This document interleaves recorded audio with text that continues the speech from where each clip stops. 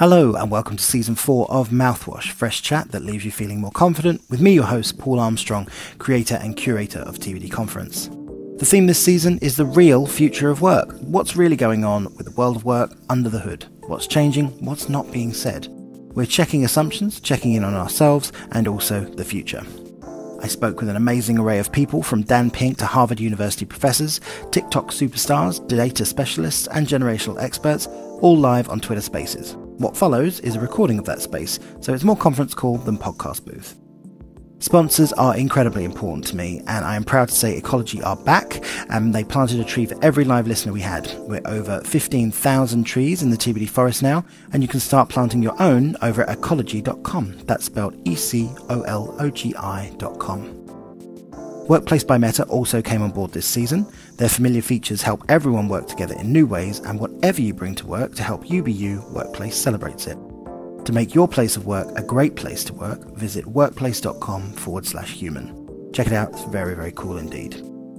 Make sure you never miss a moment of Mouthwash by signing up for the newsletter over at mouthwashshow.com, and you can also get a text alert over at mouthwash.norby.live. Very handy for busy people. Check out all those links in the description too. As with all good podcasts, please share it on a network you trust and leave us a review. It really does make a difference. Please enjoy the show. Hello and welcome to Season 4 of Mouthwash, fresh chat that leaves you feeling more confident, with me, your host, Paul Armstrong, creator and curator of TBD Conference. The conference, attendees say, is like TED without the bullshit. We're flipping it up this season. We're live Tuesdays through Thursdays. You get the same amount of Mouthwash, don't worry. We're just spreading it over the middle of the week. It's a reflection of the times and changing world of work, which is our theme for this season of Mouthwash, the real future of work. This season, I'm exploring what's working, what's not. We're checking assumptions, checking in on ourselves, and also the future. I want to know what's really going on under the surface, where it's all going, and how we're going to get there. I have an amazing cohort of people joining me this season, from multiple best-selling authors like Dan Pink to brand new startups who are creating new models for the metaverse. I'm also discussing the future of experts, future work with experts from Harvard University, behavioral psychologists, to TikTok superstars. You can check out the full lineup and previous episodes of Mouthwash over at mouthwashshow.com. I'm also proud to say that we are sponsored again this season, this time by the clever folks over at Workplace by Meta. Whatever you bring to work to help you be you, Workplace celebrates it. Their familiar features help everyone work together in new ways, and to make your place of work a great place to work, just visit workplace.com/human and you'll get all of the details. Workplace.com/human. Check it out, it's very cool indeed. The folks at Ecology are also back, and they're planting a tree for every live listener in the TBD forest. We're over 15,000 trees strong at the moment. So if you're looking to reduce your or your business's carbon footprint, just head over to ecology.com and start planting your forest. And they spell it a bit differently. So it's ECOLOGI.com. So that's ECOLOGI.com. Now for the live listeners, it's time to share the space. Just click the round blue plus button in the bottom right-hand side of your screen and tell the world you found something good. Everyone that you get into the space means another tree in the world, and I think you'll agree that's no bad thing right now.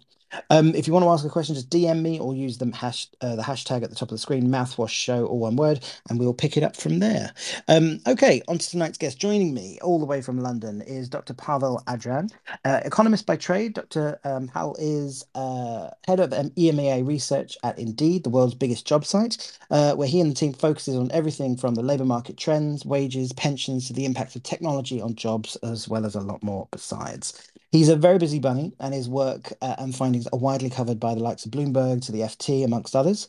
He's also a research fellow at Oxford University, and Dr. Pavel is a member of the Research Advisory Board at Open for Business. Before joining Indeed, he worked in various roles, including risk management at Goldman Sachs for about a decade. Welcome to Mouthwash, Pavel. What did I miss out of your bio? Hello, Paul. It's a pleasure to be here. Well, you mentioned I've done a lot of different things, but maybe one thing that you missed was that I was born in Poland and I've lived there. I've also lived in the UAE, Bahrain. I did part of my degree in France, and I then worked in the US and the UK. So my background is even more international than my bio suggested. Damn, that's very international indeed. What was the first thing you thought of when you woke up today? Gosh. Today I woke up a little later than usual, around 7:30, and the first thing I thought about was that I had missed the release of the UK inflation data, which had come out at 7 in the morning. So that was the first thing that crossed my mind. Now it wasn't really a big deal professionally because I wasn't going to trade on the news or write any live articles, but there was an expectation that the figures would come out at a very high level, and indeed they did. So CPI inflation came out at a staggering 9%. Which was the highest in 40 years. So the last time that inflation was this high in the UK was when Margaret Thatcher was prime minister. So that's what I thought of when I got up this morning. God, yes, it's not been a fun day for a lot of Brits today, that's for sure. Okay, this season is all about the future of work. Tell us, what's your current situation when it comes to work? Are you back at the office or have you always been remote? I'm working remotely right now, and I go into the office about once a month. Before the pandemic, I worked remotely about 1 to 2 days a week and spent the rest of the week in the office. So it's been quite a change, though I'm not completely new to remote work. My team is global, it's a distributed team. So we always used to do a lot of Zoom calls and the such, even before the pandemic. Mm. You said you went in 1 day a week. Have you changed how you use that day? Is it just for sort of like social catch-ups, or is it sort of more focused work, creative work? How are you using your time there? That's the first time I think this season I've heard of a person only going in once. I have definitely changed how I use that day. The first time that I went in, I set up a meeting, kind of a brainstorming slash collaboration meeting with one of my colleagues, and that was really useful. But then I ended up spending the rest of the day on Zoom calls because people just put time in my diary, and I had to take those meetings. So it was a kind of a mix. So that collaborative meeting was definitely very useful. The Zoom calls, are things that I could have done at home. So what I have done since is really try to plan that day, and really right now I'm trying to make that a mix of collaboration and socializing, and definitely making sure that I check who will actually be in the office that day, because depending on the day of the week, the office can be quite empty. Yeah, I've heard that a lot as well. People are starting to turn their out of offices into in offices, if that makes sense. So, like definitely meet up while I'm there and that sort of thing. So definitely interesting times. Speaking of which, professionally or personally, what's been your biggest learning over the last 2 or 3 years? So I think personally, definitely the pandemic has been a time for reassessment. And one of the things that I really got reminded of during the pandemic was the importance of family. My husband also switched to working from home full time when COVID hit. So we're both spending our entire days together. And it was really nice to be reminded how great it is to be spending a lot of time with family. Professionally, one thing that I really learned over the last couple of years has really been the importance of real time data. When the pandemic started, there was huge demand for knowing what's happening in the world and in the economy, and a lot of people from policymakers to the media have turned their attention to all kinds of new and timely sources of data. At Indeed, we've contributed trends in job postings, job volumes as a very timely indicator of what's happening in the labor market. But people have started to look at all other kinds of data, from open table bookings to mobility data from Google and Apple, to all kinds of novel public health data, road traffic, port traffic, which gives you an idea of the movement of goods. And statistical agencies have done huge amounts of work on tapping into these data sources, turning them into all kinds of dashboards that tell us what's going on with the economy. And I think that's a really useful complement for all the other official, more representative data sources like surveys, for instance, which are really, really useful and really important, but can be a bit slower moving. Um, Interesting. We're going to be jumping around a lot, I sense, on this sort of thing because it does sort of move around when you're talking economics and job hunting. You jumped to a question I had in the future, sort of talking about data points and indices and that sort of thing. Obviously, you have a lot of data from Indeed, and you mentioned some of the indicators that you're sort of like seeing coming out recently that people are sort of looking at. Are there any that surprised you that sort of are giving good signal that you thought well, you'd never look at? Um, we do have a lot of data. So we look at the activity of employers and recruiters, which give us an idea of the demand side of the labor market. And we also look at the activity of job seekers. So, what kinds of keywords people are typing into the site when they search for a job, what kinds of jobs do they end up clicking on or applying to. And I think one of the things that I have found surprising recently has been on the job seeker side, and specifically turning again to the topic of remote work. What we're seeing is that people's searches for remote jobs or work from home opportunities actually have been persistently high. So even as the pandemic has ebbed and as public health restrictions have eased all over the world, people still keep searching for remote jobs at much higher rates than they did before the pandemic, and even at higher rates than when the pandemic began. So interest in working from home seems to be pretty live and pretty persistent. And I would venture to use the word permanent. I think it could really be a more permanent feature of the labor market in the future. Do you have any data about how many people are actually working remote? I see the number 20 through to 80%, and obviously it's industry specific. It is not a fair, what do you call it, playing field though. For example, you can't have bin men working remotely. It just doesn't work, you know? There's a great swathe of people where, again, this sort of injustice of how the world of work sort of comes about. Any data on remote work or numbers of people or anything like that? I haven't been able to find one that I would trust.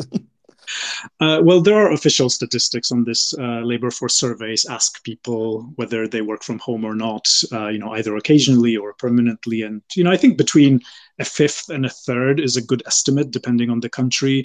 In some countries, that's a bit lower. So, for instance, we see that in France, actually, remote working hasn't perhaps caught on as much as it did in the UK or in the US. And a lot of the people who report working remotely, only work from home part of the week. So it's not necessarily that they're 100% remote. But yeah, you highlight correctly that this is something that is very unequal. There are certainly jobs that cannot be done from home. As you said, binmen are one example. Lots of people have jobs that involve moving or building things or dealing with customers or with patients in person, and they cannot work from home. And that's actually the majority of the workforce in most developed economies. Those are people who cannot work from home. So this kind of newfound love for remote working, this flexibility, is something that certainly isn't available for everyone. What I would say, though, is that one thing that we see on the job search side is that people not only search for remote work, but they also use other keywords related to other flexible forms of working. So things like flexible schedules, for instance. And people who search for those kinds of keywords related to flexibility then end up clicking on jobs in a wide range of sectors, from hospitality to education. So a lot of sectors where traditionally, you wouldn't have thought that there would be any flexibility, and yet people do want to take advantage of that ability, maybe to kind of manage their schedules around personal or family commitments. Interesting. And they're doing it at 9 o'clock in the morning on Mondays, is that right? That is right. So we have published some stats on when people search for jobs, and we have found that peak job search time during the week tends to be Monday morning. People then kind of keep on searching on Tuesdays, Wednesdays, and then it tails off, and people really don't tend to search as much or on weekends or on holidays. And I'm glad you highlighted this fun fact, because I think actually it's quite important, not necessarily because of the practical implications for recruitment. Certainly on the practical side, if you know that people search most actively on Monday mornings, then you might want to post your jobs first thing on Monday morning so that it's nice and fresh online when people start searching, rather than posting it on a Thursday or Friday. But I think actually this bit about people searching on Mondays is insightful, because it means that people search during work, and I think it really highlights how important it is for companies, for businesses, to create great jobs. Because if you know that your workers are coming in after a weekend, that maybe they spent with family or they spent doing some fun stuff, and not thinking about work, and then they come in and the first thing they do is search for another job, then you've got a retention problem. And I think what you want is you want your employees to come in and enjoy their job and do a good job at their job, rather than trying to think about switching somewhere else. And especially in today's very tight labor market where hiring is so challenging, I think that highlights the importance of retaining your employees, retaining talent. Yeah, it's an interesting point, isn't it? I've heard a lot of people sort of say like about motivation, and we've talked about issues surrounding happiness at work with Mm-hmm. some people like Gretchen Rubin earlier on in the series. When I read that stat, I just went, "Oh God, that's really quite depressing." That people sort of come in, and obviously they're using the company's time or misusing the company's time to search for jobs. So that's one thing which I'm sure is going to cause a lot more people to think about surveillance technology. And please don't, employees out there, it's just a bad thing. But it does sort of beg the thing of number one, is Monday just the day that gets picked on, or should businesses be using Monday in a different sort of way, or should they just start at midday?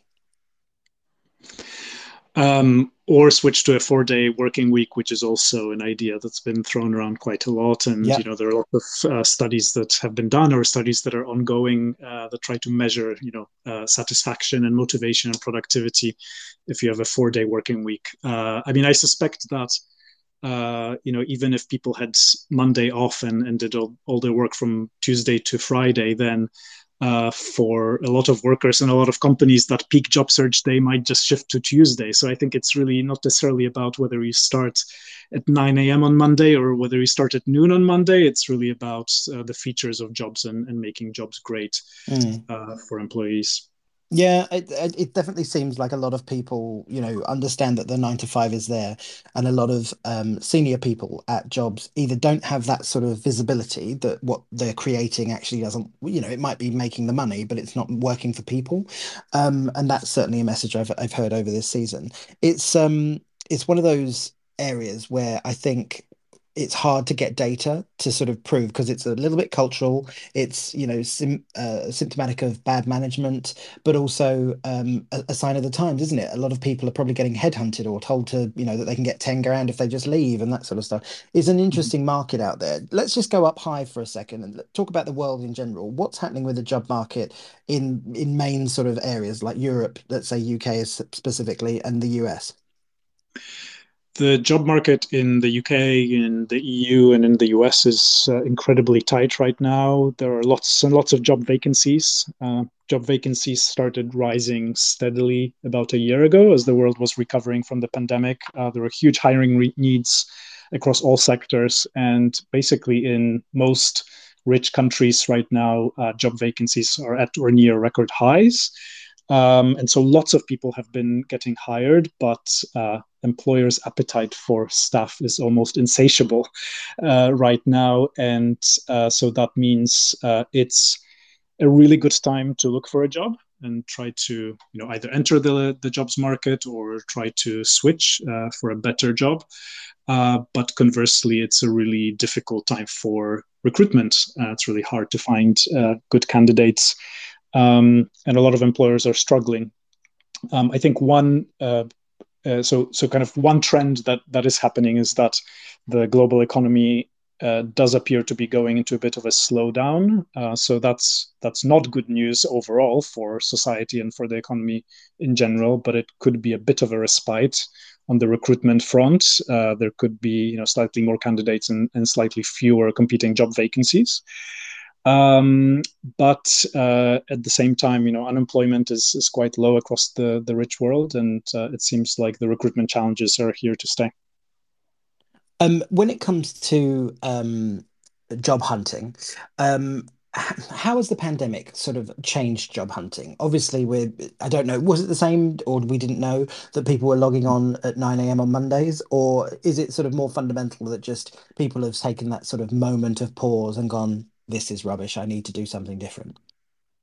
We did know that people were logging in and searching for jobs on Monday mornings. So that's something that was already a pattern before the pandemic, and it persists now. There is some anecdotal evidence right now that actually it's a lot easier to interview for another job when you're working from home. So that could be one reason why, Mm. one thing driving higher job switching rates among white collar professional workers. But job search has certainly changed in many ways throughout the pandemic. I would sort of group those changes into two buckets. One are changes which were temporary and really driven by COVID and the resulting restrictions. And the other bucket are changes which are likely to be a bit more persistent, that have been either created or accelerated by the pandemic. So in terms of the first bucket, in terms of some temporary changes during the pandemic, we definitely saw huge swings in job search. Many people just really stopped searching for a job when the pandemic started because there really weren't a lot of opportunities. There were lots of health risks. And many people, those who could, tried to hold on to the jobs that they already had. At the same time, many people found themselves out of a job because they were, for instance, in a sector that's completely shut down. And so we saw a huge increase or shift in job search towards the essential jobs. So things like food retail, for instance, we saw people both in the UK and in the US very actively searching for jobs in supermarkets, in grocery stores.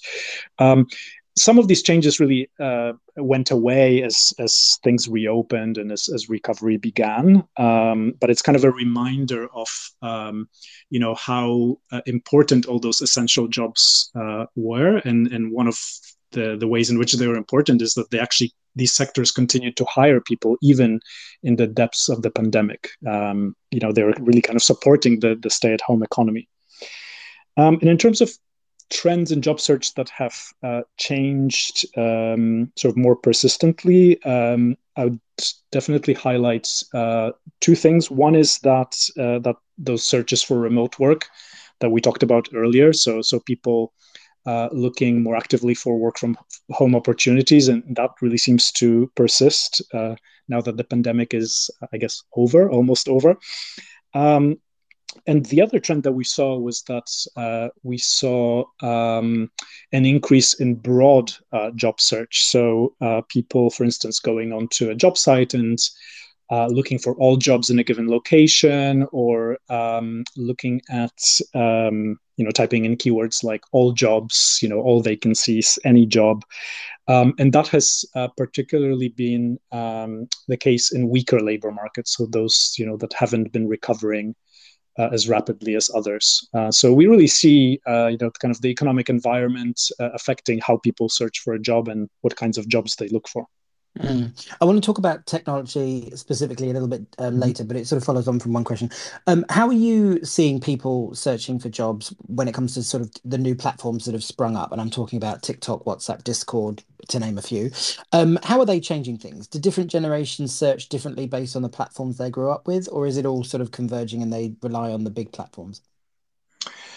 Um, Most people still come to the big platforms. I think the advantage of a big platform is that it aggregates almost all jobs which are out there, so you can go to a single place and browse for as many jobs as possible, rather than having to jump from one platform to the next.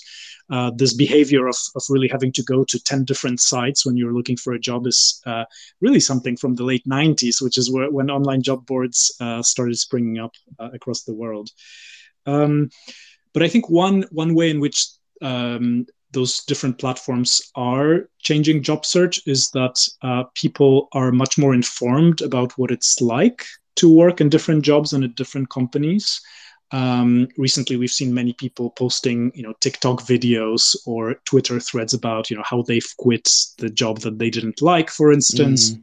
And people aren't shy about posting online reviews of companies. And in fact, sites like Indeed or our sister company Glassdoor have entire sections of the website that collect company reviews and people's feedback. And when people search for a job these days, they really do check out those pages, and they are really influenced by what they see on them.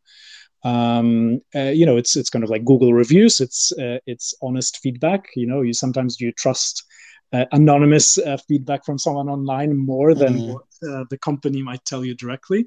But at the same time, those are also great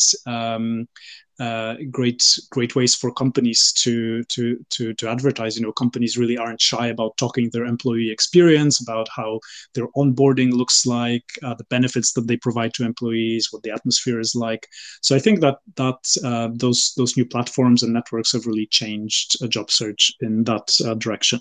And as you say, we can talk about technology a bit later and how technology is changing the job search as well. It's funny you mentioned onboarding and sort of like once you've got the job, processes. I've still not seen many companies publish publicly what they do when they onboard people, and I think that for a lot of people would help them like understand what culture it is and that sort of thing long before the job is Mm. offered to them, and sort of honestly make people want the job even more, I think, because you sort of know a bit more about it. But there are no companies out there that seem to do it well. That it's either like we're going to throw swag at you, which you'll never wear, use, or want, or we don't do anything. And I've never seen very many people do it well. There's been a couple, but not as many as you think or want. Um, let's talk, or let's round off job hunting, as it were, for a little bit. But tell me what's worrying you right now about the data you're seeing about job hunting.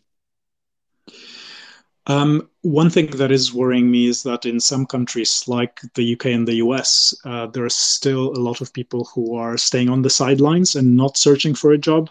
Um, Basically, we've seen an increase in the proportion of people who are of working age who have withdrawn from the job market. Either they retired early or they just simply aren't working for a variety of reasons. And just given the extent of the recruitment challenge that we're facing, I think it would be really great if those people did come back to the labor market. In the UK specifically, some of the big reasons for inactivity or for staying outside of the labor force are things like long-term ill health, and it's not clear whether that's long COVID or perhaps other health problems that went uncured because of COVID. But that is one of those reasons, and I think that's something that is Mm. worth taking a closer look at. And we really need those people. So any employers who are struggling to hire should really take a look at older workers and how to make jobs attractive to those workers. The Office for National Statistics in the UK has actually done some really great surveys of people who are aged between 50 and 64, which is kind of the top of what's typically defined in statistics as working age, although the high point is a bit low. And they found that they asked people why or what would make them go back to the workforce, and the top reason was the right job, which sounds a little vague, but I think what it means is a job that is flexible enough and that pays well enough and has good enough working conditions to actually make it attractive. So just to summarize, those workers who are staying outside of the labor market are a bit of a worry. We are seeing some encouraging signs in the latest data, both in the US, where we're seeing an increasing number of people unretire. I didn't know that was a word, but apparently that exists. You retired and then you cancel that retirement, go back to work. And in the UK, we've also seen a rise in flows from inactivity to employment. So hopefully these are some encouraging signs. I mean, is it like I feel like when you've done 64 years of work that you should be able to retire and not be begged back into the thing or not have economic hardship sort of like force you back into the workforce. I agree. I think those numbers are low that you quoted. I think we're going to be working, if we're living into our 80s, I think a lot of people are going to be working a lot longer. How should employers be thinking about that when it comes to sort of jobs? Because obviously we're all having more jobs. There's no job for life, and we've got different generations in the workplace which have different expectations. How do you give advice to employers, or what advice would you give to employers who are hiring different generations? Gosh, that's a difficult question. I think that's a problem that has existed forever, right? We've always had different generations working together. Mm. And when you survey young people about their ideal job, you always get, some of hip jobs coming up top, like, graphic designer or, BBC TV journalist or something like that. But then, the majority of young people enter, the kind of the standard or the typical careers. I think the more general point is that employers really need to think about the expectations of their workforce, regardless of the age distribution of that workforce. Trying to find out what people want. Do they want some kind of flexibility in their schedules? Do they want the ability to work remotely for office jobs? Understanding what the competition is doing in terms of compensation and the working environment. Just trying to gather as much intelligence as possible, just to make jobs as attractive as possible to people. I think that's the issue, isn't it, with a lot of jobs? It's everyone's trying to make them attractive, but very few sort of go, actually, you're going to be sat in the front of a computer working with a spreadsheet. Are you okay with that? And I think there needs to be almost a realism that comes to it. Not all Sure. jobs are sexy and fun and that sort of stuff. Not even a graphic design job, which I thought was the sexiest and fun job because it was super creative and that sort of stuff. When I had it in my head, and when you actually talk to them, they go, it's horrific. Having clients sort of like throw things at you and that sort of stuff. I Yeah, love no, that. Sorry. yeah, I was going to say, yeah, I totally agree. And I think that's why, transparency is really important. And it starts at the point of writing a job description. You really want to describe the tasks that the worker will be doing accurately. But also, a lot of companies have been creating, videos and interviews with people and kind of making as much information as possible available to candidates. And of course, you want that information to be as honest as possible. So you don't want to sort of oversell, and then someone joins and finds out none of that was true. You want to really give an accurate picture of the job in all of your sort of employer branding materials and advertising that you do. It's different over here. In America, you have to put, or the other way around, I forget which way it is now, but you have to put sorry, a salary bracket on what do you call it, job applications. Oh, Mhm. is that over here or there? I always get it mixed up. It's over there, isn't it? So in the US, some of the states have recently introduced legislation Yeah. to require salary ranges in job ads. Colorado is one example. New York will be doing that as well. New York City. Mm, In the UK, actually, a fairly high share of job ads have salary information. It's about half, yeah. which is higher than in most of Europe. So that transparency is coming. And I think that's a good thing. It's the salary range is one of the most basic pieces of information about the job. I think it's efficient for employers to disclose how much they're going to pay, because then they will only get the applications of people who are interested in that range, and they won't waste anyone's time. So I think as an economist, I always try to think about market efficiency, and in general, I think transparency improves efficiency and improves the matching of people to jobs. mm. Speaking of matching, let's talk about CVs for a bit. What are Mhm. the trends sort of happening there? There's obviously a lot of tech that's helping people recreate CVs based on keyword analysis and, doing all that. But what's the correct strategy when you are job hunting? Obviously, you've got sites like Indeed, which you can use and sort of, really refine things down. But when, as you said earlier, everyone's got every job, it must come down to either search strings you're using or how you've described yourself, right? Yeah, so I think CVs are really important, and they will continue to be important. A lot of companies are using automated tools to sift through CVs, and I think we've all read about various horror stories of AI algorithms rejecting candidates because of some spurious rules that have nothing to do with the job. And I think we have to be really cautious with those tools. But what the existence of these tools means for candidates is that they need to make their CV as clear as possible, use short sentences, use the types of phrases that they find in job adverts to try to get a match. But I think this kind of excessive or too rapid automation of CV analysis is a danger, and it's probably not something that we should really dive into without first trying to improve all those kinds of algorithms. Because I think it's really challenging to have an algorithm match people to jobs without really trying to understand what the candidate really wants and what the job entails. And it's really hard both to extract the right set of skills from a job description and to really extract the right set of skills and interests from a candidate's CV. So just to give you an example, if someone, say, is working in the hotel industry and they want to switch into working in events, kind of a dumb algorithm might always be matching them to hotel jobs because that's Yeah. the experience that they have on their CV, whereas that person might actually want to be trying to make a switch to something else. So I think any kind of technology that matches people to jobs really has to put the job seeker front and center of that whole process.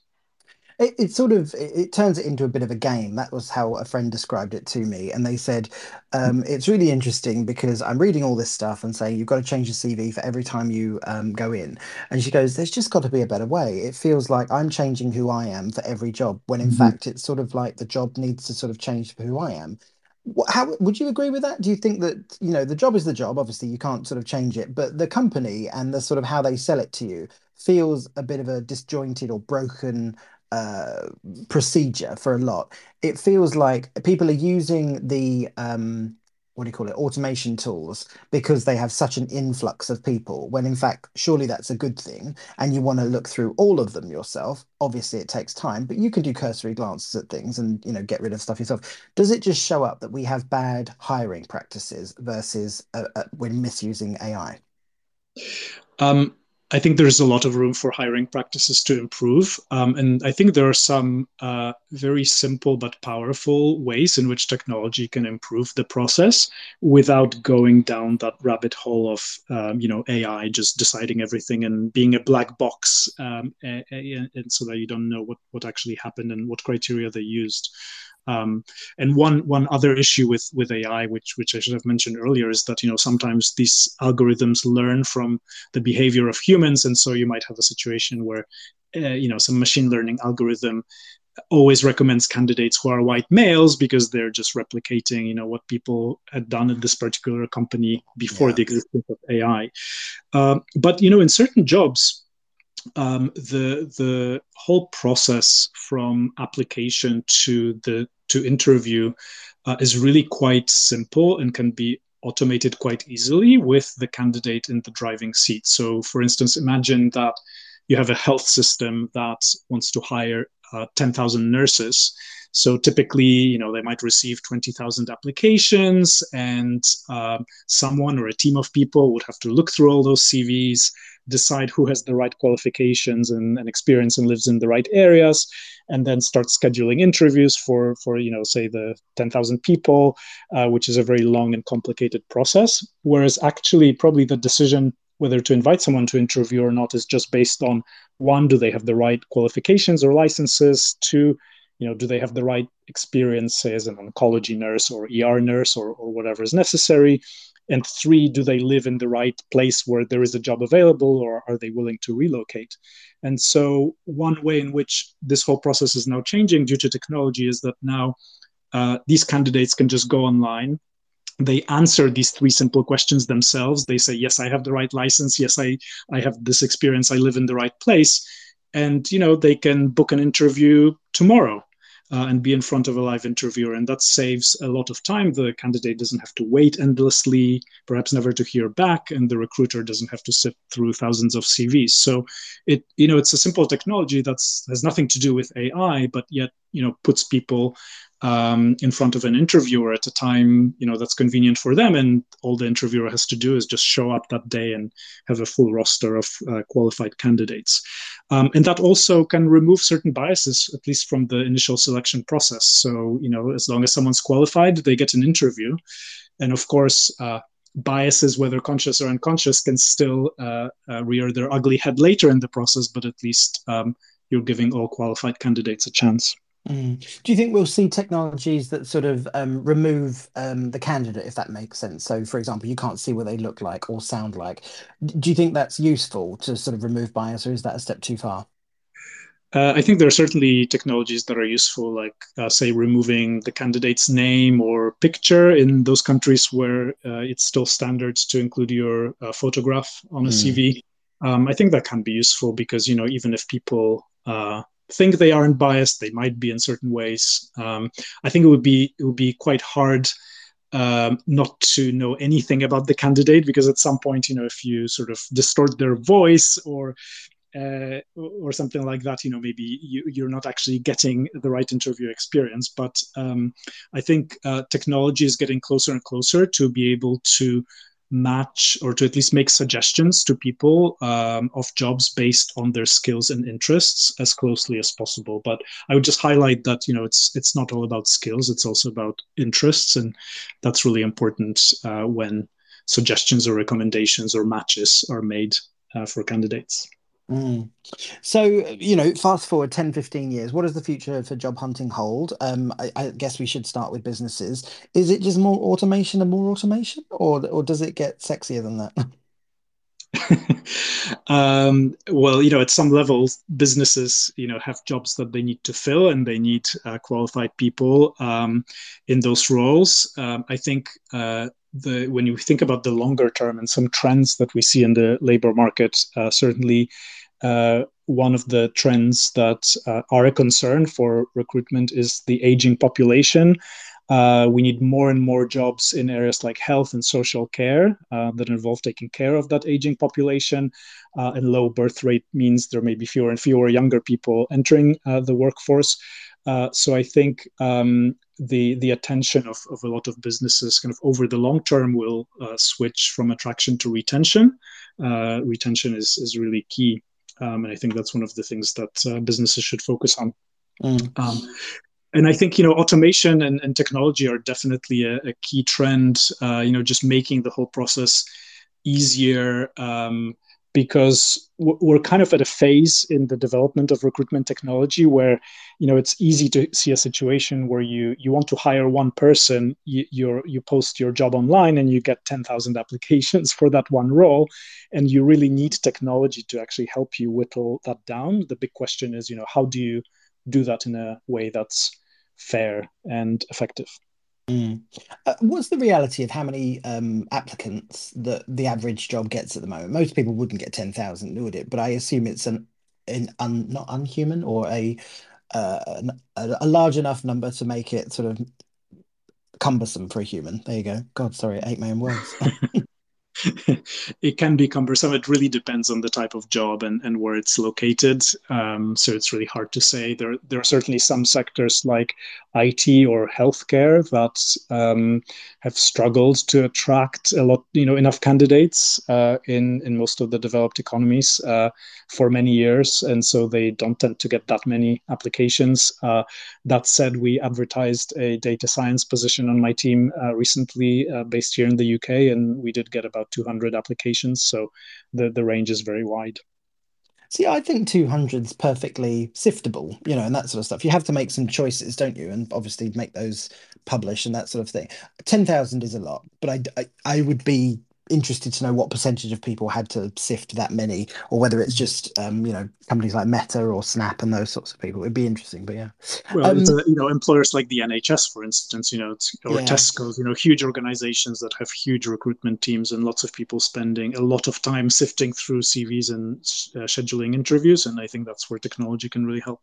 Yeah, I mean, I have no problem with the NHS having more staff, so I'm just literally hire anyone you can at the moment. It seems like that's one company or organization that needs no help with recruitment, in fact, other than to get more people in. Um, so we mentioned earlier, we're living longer, we're working longer. What advice do you have for those who are on the senior side of life when it comes to job hunting? How do they make sure they get a fair shake? Um, well, I think uh, that's a difficult question. I think people who are older, who have more experience, certainly have to keep up with all the technology and all the tools that are available for job search. So I think that's almost a given. That most job search now happens online, and so I can easily see where maybe people who have worked in a job for a very long time and haven't had to search for a new job while this whole technological revolution was taking place would really need to update their skills on that front. So have a CV that you upload online and using online job search tools and exploring jobs and exploring companies using online reviews and all these different platforms. I think that's definitely one piece of advice. Mm. And let's flip it the other side. People who are just entering the workplace and the workforce. Can't really say the workplace anymore, can you? It seems old-fashioned to say that. When you have younger demographics, they have different needs. Talking to them, I think somebody said it earlier on the season, talking to them about a 401k is like talking to them about a mythical event that's never going to happen in their lives, or that's so far away that you're just going to depress them and make them think that you're an old company and that sort of stuff. Do you ever sort of see a day, or are the trends sort of telling you that this sort of day is coming, where people almost have what they want for perk packages listed on, say, in LinkedIn or something like that, and people can go, "Oh, right, he's interested in that. We'll give him the package, this package based on Mhm. it rather than what we've got." Is that sort of coming? Is that realistic, or do you think that's in the future? Um, Well, people have always had the ability to negotiate their package. So that really depends on kind of their negotiating position, their bargaining position, and what job they're applying to, and how much the company is willing to give them. I think perks are a really interesting question because we have seen the nature of perks that companies offer change throughout the pandemic. It used to be that Mm. tech companies especially, but kind of companies that had professional jobs would offer things like free beer and free food and happy hours and things like that. And that has really gone down. But what has risen instead are perks related to health and well-being. So things like free exercise classes or free well-being apps. As well as a subsidized transport, which I think is really interesting in this time of very high energy prices. So the perks are always changing. But going back to your original question on young people, I think what's really important for people who are entering the labor market for the first time is an opportunity to get training and to learn. And one positive trend that we've actually seen recently in the UK specifically is that the share of employees who get on the job training has risen to a much higher level than what we had seen in the previous 5 to 10 years. So it's perhaps a good sign that employers in this difficult hiring environment are offering training. And I think that's something that's really good, especially for young people. Yeah, definitely. That's I'm very much in favor of that. I hope people are enjoying that training as well. Must be hard as well doing it remotely, I think, for a lot of people. Especially if they've not met people. That's always going to be a challenge, and doing it Mhm. engagingly is always a challenge as well. Um, I'm interviewing Hundo Careers on the next and final episode. They're helping young people build careers and new business models in the metaverse. Very exciting company. What's your take on the metaverse and future sort of world of work? Do you think we'll be doing job interviews with animal avatars, or is that the ultimate anti-bias technique, or maybe the biggest one? That you're not taking it seriously. How do you think the metaverse is going to impact the world of work? I have no idea, honestly. So I'm I definitely love going that honest to answer. dial I into. love that. I'm going to listen to your next episodes to try to find out. It's a really interesting company. She's doing a lot and she's taking it from another sort of angle, which I'm always fascinated by. Everything I've seen thus far from metaverse companies or multiverse companies, whatever you choose, tells me two things. Number one, the big boys are going to be playing. Big people are going to be playing in their sandboxes, and interoperability is going to be the biggest issue. I.e., you're going to have multiple accounts on multiple things, or one account and you don't touch the others, which is a sad world that we're going to live in because the potential for it is quite big. I also think the potential for training is absolutely huge, like we were just talking about. But everyone seems to be obsessed with putting me in an office, which I've just tried to escape for 3 years. Like, why would you put four walls when you could like have a cloud community of people, that are just floating on clouds and talking to people? people and that sort of stuff. It's fascinating. I think the biggest people who are going to be able to charge massive amounts of money soon are the designers of metaverse worlds, because they will need the most imaginative people to come up with new places that inspire, delight, and sort of help people. But it'd be quite interesting as well if you could sort of take people into a metaverse space that they would see on their first day and that sort of stuff. I think Accenture actually just said that all of their people on their first day will be in the metaverse, which is a PR stunt, but it's interesting sort of thought fodder. But yeah. Right. Okay, let's end with Desert Island tweets. That's the part of Mouthwash where the guest picks a tweet or two that's changed their mind or way of thinking in some way. So if you turn your attention to the nest, if you're listening live, that's the bit at the top. You'll be able to see the new tweet that's up there. And it is from Malala. If you want to follow her, it's at Malala, Malala. And it says, so excited to go to Oxford. Well done to all A-level students. The hardest year. Best wishes for life ahead. And then it's obviously got her status that she graduated. So yeah. Pavel, why did you pick this one? I picked this one because Malala studied PP at Oxford, and for those who don't know, that's philosophy, politics, and economics. And I used to teach PPE students while I was doing my PhD at Oxford. I didn't get to teach Malala, but my PhD advisor interviewed her to get into Oxford and was very impressed. And I think that I picked that tweet because it really opened my eyes to the wide range of backgrounds of the students that come into the program, and the types of experiences that they can really bring into such a difficult but also such a diverse program. And definitely, it's kind of made me think that when you can get to a program like that. After having gone through what Malala had gone through, then that's a really kind of positive and optimistic message. Yeah, a very cool one, Okay, look, that is a wrap on another episode of season 4. My thanks to Dr. Pal Ajam for deep diving the future of work, making hunting for jobs even clearer. Follow him on Twitter, and if you find out more, head over to Indeed over at indeed.com. Any final words of advice for listeners, Dr. Pavel? Maybe the last thing I would say is that we publish our research on the labor market on Indeed Hiring Lab's blog, and the address is hiringlab.org. So if anyone's interested, please feel free to check that out. Brilliant. Okay, the final episode of Mouthwash, season 4, goes to Esther O'Callaghan, OBE and founder of Hundo Careers, as we were just talking about, the company that's training young people for the metaverse and the business opportunities that it's going to present to the world. I'm going to be attempting to hold my own up, but she is obviously the expert. But yeah, I'll be trying to keep her honest, but also getting the real sort of excitement that I think a lot of people have, and I've yet to got about it, and that's the thing. Don't miss a minute. Head over to mouthwash.norby.live and you'll get a text so you never miss it. Mouthwash is produced by Suze and the big team at Big Tech Media. Use them for all your audio needs. As always, everything Mouthwash, even the text alerts, can be found over at mouthwashshow.com. I'm a firm believer you don't remember the days, you remember the moments, and I hope this has been one for you. I'm Paul Armstrong, this is Mouthwash. Listen in again soon for more chess chat that leaves you more confident. Thanks for listening to Mouthwash. Please share it in a network you trust and check out our sponsors. Season 4 of Mouthwash was sponsored by Workplace by Meta. The easy-to-use features at Workplace help people work together in new ways.